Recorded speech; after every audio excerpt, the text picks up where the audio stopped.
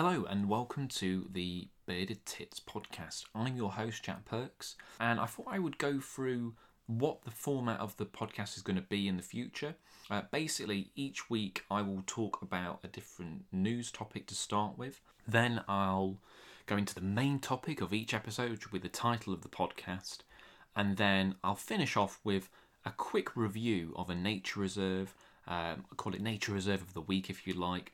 And then finish with my final thoughts and any questions you guys send in. So it could be a question about the podcast, the specific topic, or it could just be anything you want to ask me really. So I'm looking to kind of cover subjects that's going to interest you. Maybe you want to get into wildlife photography. Maybe you're looking for an insight into the industry, things like editing. It could be how it physically works. You know, what's it like to be a professional wildlife photographer. I'm going to have guest interviews as well. We're going to get some of my friends and colleagues in this industry and talk to them about what makes them tick and a little bit about their specialties. So it should be kind of good sized chunk of information as we go along. Each podcast can be slightly different length. I'm trying to aim no longer than an hour. It might be a bit less. We'll kind of see how it all goes along. I want to give a quick shout out to UK Wildlife Podcast, which is run by my mate Neil Phillips and a very talented photographer called Victoria Hillman, which largely kind of got me off my arse to do this because I've been listening to some of their podcasts and I've been wanting to do one for a while. I thought, you know what, I'm going to do it, and at the same time I'm going to try and make it slightly different because there's no point doing two of the same things. So, but yeah, check that out if you've not listened to it. UK Wildlife Podcast is well worth a listen. So today the subject is going to be coronavirus and how it's affecting self-employed people, namely photographers. Now, I don't feel that I need to go into how it started and self-isolating. There's plenty of that all over the news already, so we're all well aware of that, and I'm not an expert in that, so you don't need me to go through it. But what I can tell you about is how it's affecting self-employed people, namely photographers, and talk a little bit about the changes really that it is causing, and I think the changes it will cause to society in general after all this kind of stops, hopefully. Firstly, when this all kind of kicked off, there was very little support for self-employed people. You could do, general credit or general benefits and whatnot, but it's not a lot if you're used to a much higher wage. And eventually the government did come out with some support, and they look at 3 years of your employment. So I'm a sole trader. I just work for myself. There's no one else that I employ. So they look at 3 years of my declared profit, and then they'll take an average of that. But that might not come until June. So I've got to make do. I mean, currently we're at the beginning of April now. So I've got a few months. Now I've got savings and things, but that wasn't really meant for coronavirus. I'm getting married this year. I'm also about to buy a house. So I've got lots of expenses that money is meant to be for, which may have to be postponed. So it's quite frustrating. Pretty much over the space of a few nights, the majority of my work got cancelled. I think so far I've lost something like $3,500 worth of work, which for a self-employed person is a lot of money for me. That could take me up to a while. So it is quite worrying about what's going to happen because all my work's been cancelled, not a lot's come in, but it is interesting how we do cope with these things and some work has arisen from it. So for example, I'm sure many of you will be familiar with the app Zoom, and I've actually done a couple of talks now using Zoom. I did one to a camera club last night, it went really well, and it's made me think that actually ordinarily I have to charge more money if I travel to do talks across the country, but there's no reason why I couldn't do a talk not only anywhere in the UK but anywhere in the world via Zoom. So I'll be interested to see if those kind of requests come in after this, where people who ordinarily wouldn't be able to pay for the petrol and maybe a hotel, I don't know, say right in the north of Scotland or right down in Cornwall. I'm based in Nottingham, so middle of the country. They might want me to do a talk on Zoom, do it that way. I've also had stock requests come in. So there was a TV programme that wanted some footage of pike. They can't go out and film it, so they needed stock. So it has, in a weird way, created some work that wouldn't have already been there, but it doesn't nowhere near replace the work that I've lost. So it is slightly worrying. I think one of the main things people are struggling with with the self-isolating is what to do, is boredom. And particularly for me, I'm like a Labrador. I go nuts if I'm indoors for too long. I start staring at the walls, and the mirrors start talking to me. So I like to be outdoors. And for the last 2 weeks, someone in my house hasn't been very well, so I've had to completely self-isolate. So there's been no going out for walks, nothing. And the only kind of escape for me has been the garden, which has been an absolute saviour. Now I haven't got a very elaborate wildlife garden. It's not particularly big. I live in a suburban area, but I've got some bird boxes up. I've got quite a nice wildlife pond and things like that. And I've been getting stuck into that, really, looking at the wildlife in my garden. And I would encourage anyone who is in this situation, just go in your garden and explore, because I tell you what, you'll be absolutely amazed at what you can find. And this time of year is phenomenal for wildlife. We've got the spring is just springing into action. There's so much wildlife happening. I've seen lots of queen bumblebees. The birds are getting nesting material. The frogs have already had their spawn. The tadpoles are developing. So you could do a fantastic photographic project in your garden. We've got the time. There's nothing else on. There would be some great photos that you could take in there. And that's something I've been doing a lot of. I've actually set up some tanks. I've got 3 big tanks in my shed, and I've been photographing pond wildlife in there. So I've just been taking newts out and sticklebacks and stuff like that out of my pond, and getting some shots and some video. And I think that's helping me get through this personally. One of the most important things is to have a routine as well. So I wake up in the morning and I do some work on my laptop. It might be emails, it might be a bit of writing, it might be some YouTube videos or something like that, but I'll get some work done on the laptop. I personally find my brain is sort of working in the morning. So to the highest capacity that my brain can work anyway, which isn't a great deal, but it does work a little bit. Then I'll go in the garden, I'll do something practical. I'll actually go and do something. I might do some gardening, or I'll go take some pictures, and then I might go back to a little bit of computer work. But I've got some sort of routine throughout the day, and that's really helping me get through it all, basically. When I could go out for a walk, I'd walk my dog. I've got a little sausage dog called Pepper, so that was really helpful. And I'd take the binoculars, or I might even take a camera, and I'll just document what I see on my dog walk. So that's really good. I think one of the things is as I say, just keeping occupied. So what other things can you do? Well, I mentioned the photo project. So, whether it's birds, whether it's macro. I mean, macro in your garden is absolutely fantastic. There's so much that you can find. If you've just got a little bush, stop it, we're not going there. Or wildflowers or something like that. There's lots of things that you can photograph there. Of course, you can start wildlife gardening. You can start to make your garden into the perfect wildlife habitat. Whether that is putting up some bird boxes, whether it's putting some wildflowers out. Native's always best if you can get that. Whether it's digging a wildlife pond. Or there's so many things online. I'd definitely recommend the Wildlife Garden Project if you're stuck for ideas. It's a website run by a friend of mine called Laura Turner, and she's got some great stuff on there, so that'll give you some ideas. If you want to be a little bit more scientific, you could even do a BioBlitz. So if you're not familiar with that, it's where you record every kind of living organism that you can. I think normally they do it for 24 hours. Obviously, you're not going to be up for 24 hours, but you could do a 12-hour one. You could even do an hour one and just see how many different species you can record. I bet you'll be amazed at how many you can find in your garden. And when you really get your eye looking, you'll be amazed at things that you didn't necessarily think were even in your garden. Yesterday or the day before that, I was sat in my garden having a cup of tea, and a sparrowhawk flew over my head. Female sparrowhawk she was displaying. Or must have been the male displaying, but she flew over. Absolutely spectacular. Fantastic to see that. So it's going to be some tough months ahead, I think, for self-employed people in all professions. And with any of these kinds of professions, it's always the luxury ones or the non-essential ones that get hit the hardest. And at the end of the day, wildlife photography is not essential. The world will carry on fine if people don't carry on snapping pictures of puffins with sand eels in their mouths or whatever. So this industry is going to take a real hit, I think. And it's one of those things where it's going to be interesting to see how people adapt to that, because not everyone will. And I've already felt the pinch, but I'm trying to find ways around that. and I think everyone's got to find solutions to try and make a buck or two in what is already a very difficult industry to make money anyway.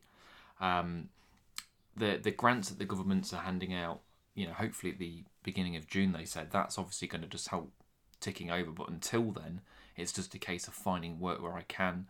As I say, the talks are helping, the odd talk that's coming in, stock requests.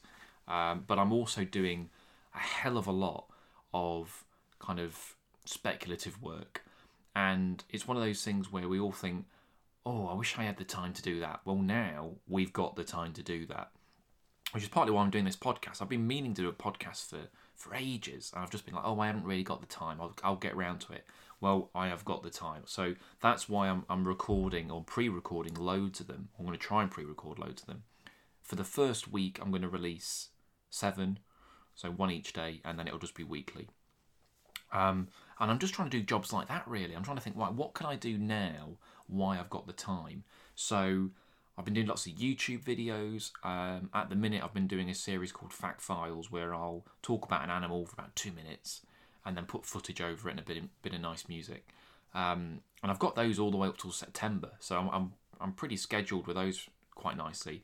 I mean, that's another thing you can do. You can schedule your social media posts. So whether it's Instagram, whether it's Twitter, whether it's Facebook, I mean, to be fair, we're doing bugger all, but you can put posts out for days on end. If you think about it, there's going to be a huge captive audience at the moment. Everyone's indoors. They're looking for something to watch or look at. It'd be interesting to look at the analytics, and I may even do that, and just see, has it gone up? Has there been a spike in viewership on YouTube or a spike in kind of engagement on Twitter and Facebook because of all this? So I'm trying to think of jobs that I can do why I've got nothing else to do, and that's been some of them. One of them as well is looking at old hard drives. So I've got loads of hard drives anyway, with thousands of images on, and I am going to talk about in a future podcast about backing up images and whatnot. But I thought I'm going to have a look through, and I'm just going to have a look if there's any images that I maybe have overlooked. Is there anything that maybe I missed the first time, or as photographers, our tastes change, our style changes? So I thought, okay, let's see what I've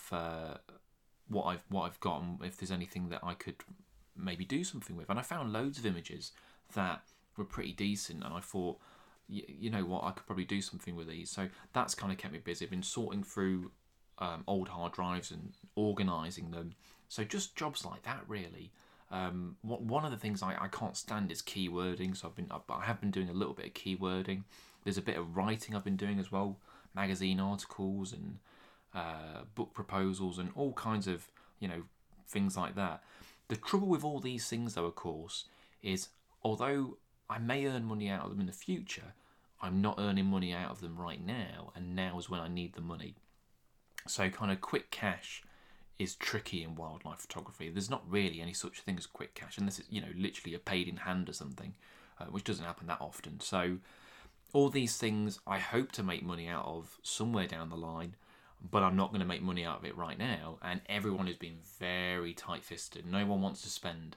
They're very reluctant to spend money because it's such an uncertain time at the moment. So it's tricky, it's frustrating, but I'm just trying to do what I can with the time that I've got on my hands and just kind of get stuck into that. And I think one of the interesting things is going to be the social change, in that after this is all said and done, because remember, this isn't going to last forever, it will stop at some point. There is going to be social change. I think Zoom has become massively popular now, which is an app where you can talk to multiple people, and you can do talks, you can share your screen and do slideshows. And I think that's going to encourage people to, do talks remotely, because it works really well. It's a really good app. Definitely recommend it. I think it's going to make people think about travel in terms of do you really need to fly to some place to do that? Can you do that from home? I think it's going to really affect a lot of things in how we work. I also think because this is the first time we've had a virus like this in our generation, in our lifetime, for most of us anyway, it'll probably affect if it happens again. I mean, I say if, probably when. The chances are it will happen again. But you would like to think we'll be better prepared next time for how this is all going ahead. So that's basically what I've got to say about being self-employed with this all. Just keep busy, keep doing stuff, find things to do, find things to photograph. There's plenty of subjects out there. So that brings me on to Nature Reserve of the Week, and this week I am talking about Attenborough Nature Reserve, which is a Nottinghamshire Wildlife Trust owned site, or leased at the moment. They're actually trying to buy it. They've just raised £1 million to buy it off Cemex, so it's going to be completely theirs. It's based in Attenborough. Often people think that it's called Attenborough Nature Reserve after David Attenborough, but it's not. It's in the village of Attenborough, and that's where it gets its name, even though he opened it officially in 1966, and intermittently he's come back during the years. So it's not too far from the city centre of Nottingham, and I think that's why it gets such a good footfall. It's always a busy reserve. It was voted the second best nature reserve in the country, and I think one of the top 9 eco-tourism places in the world. Or it was number 9, not top 9, that'd be pointless, wouldn't it? It'd be top 10. But you get my meaning, it's quite a prestigious place for that kind of stuff. It's 145 hectares of wetland, grassland and scrub. So there's a good mixture of habitat, a little bit of woodland in there as well, but predominantly it's a wetland place. And you've got the River Erewash, which kind of empties into this wetland, and then you've got the River Trent that goes along. So it's all in the kind of Trent Valley basin. So there's lots and lots of migratory birds that use this, lots of invertebrates.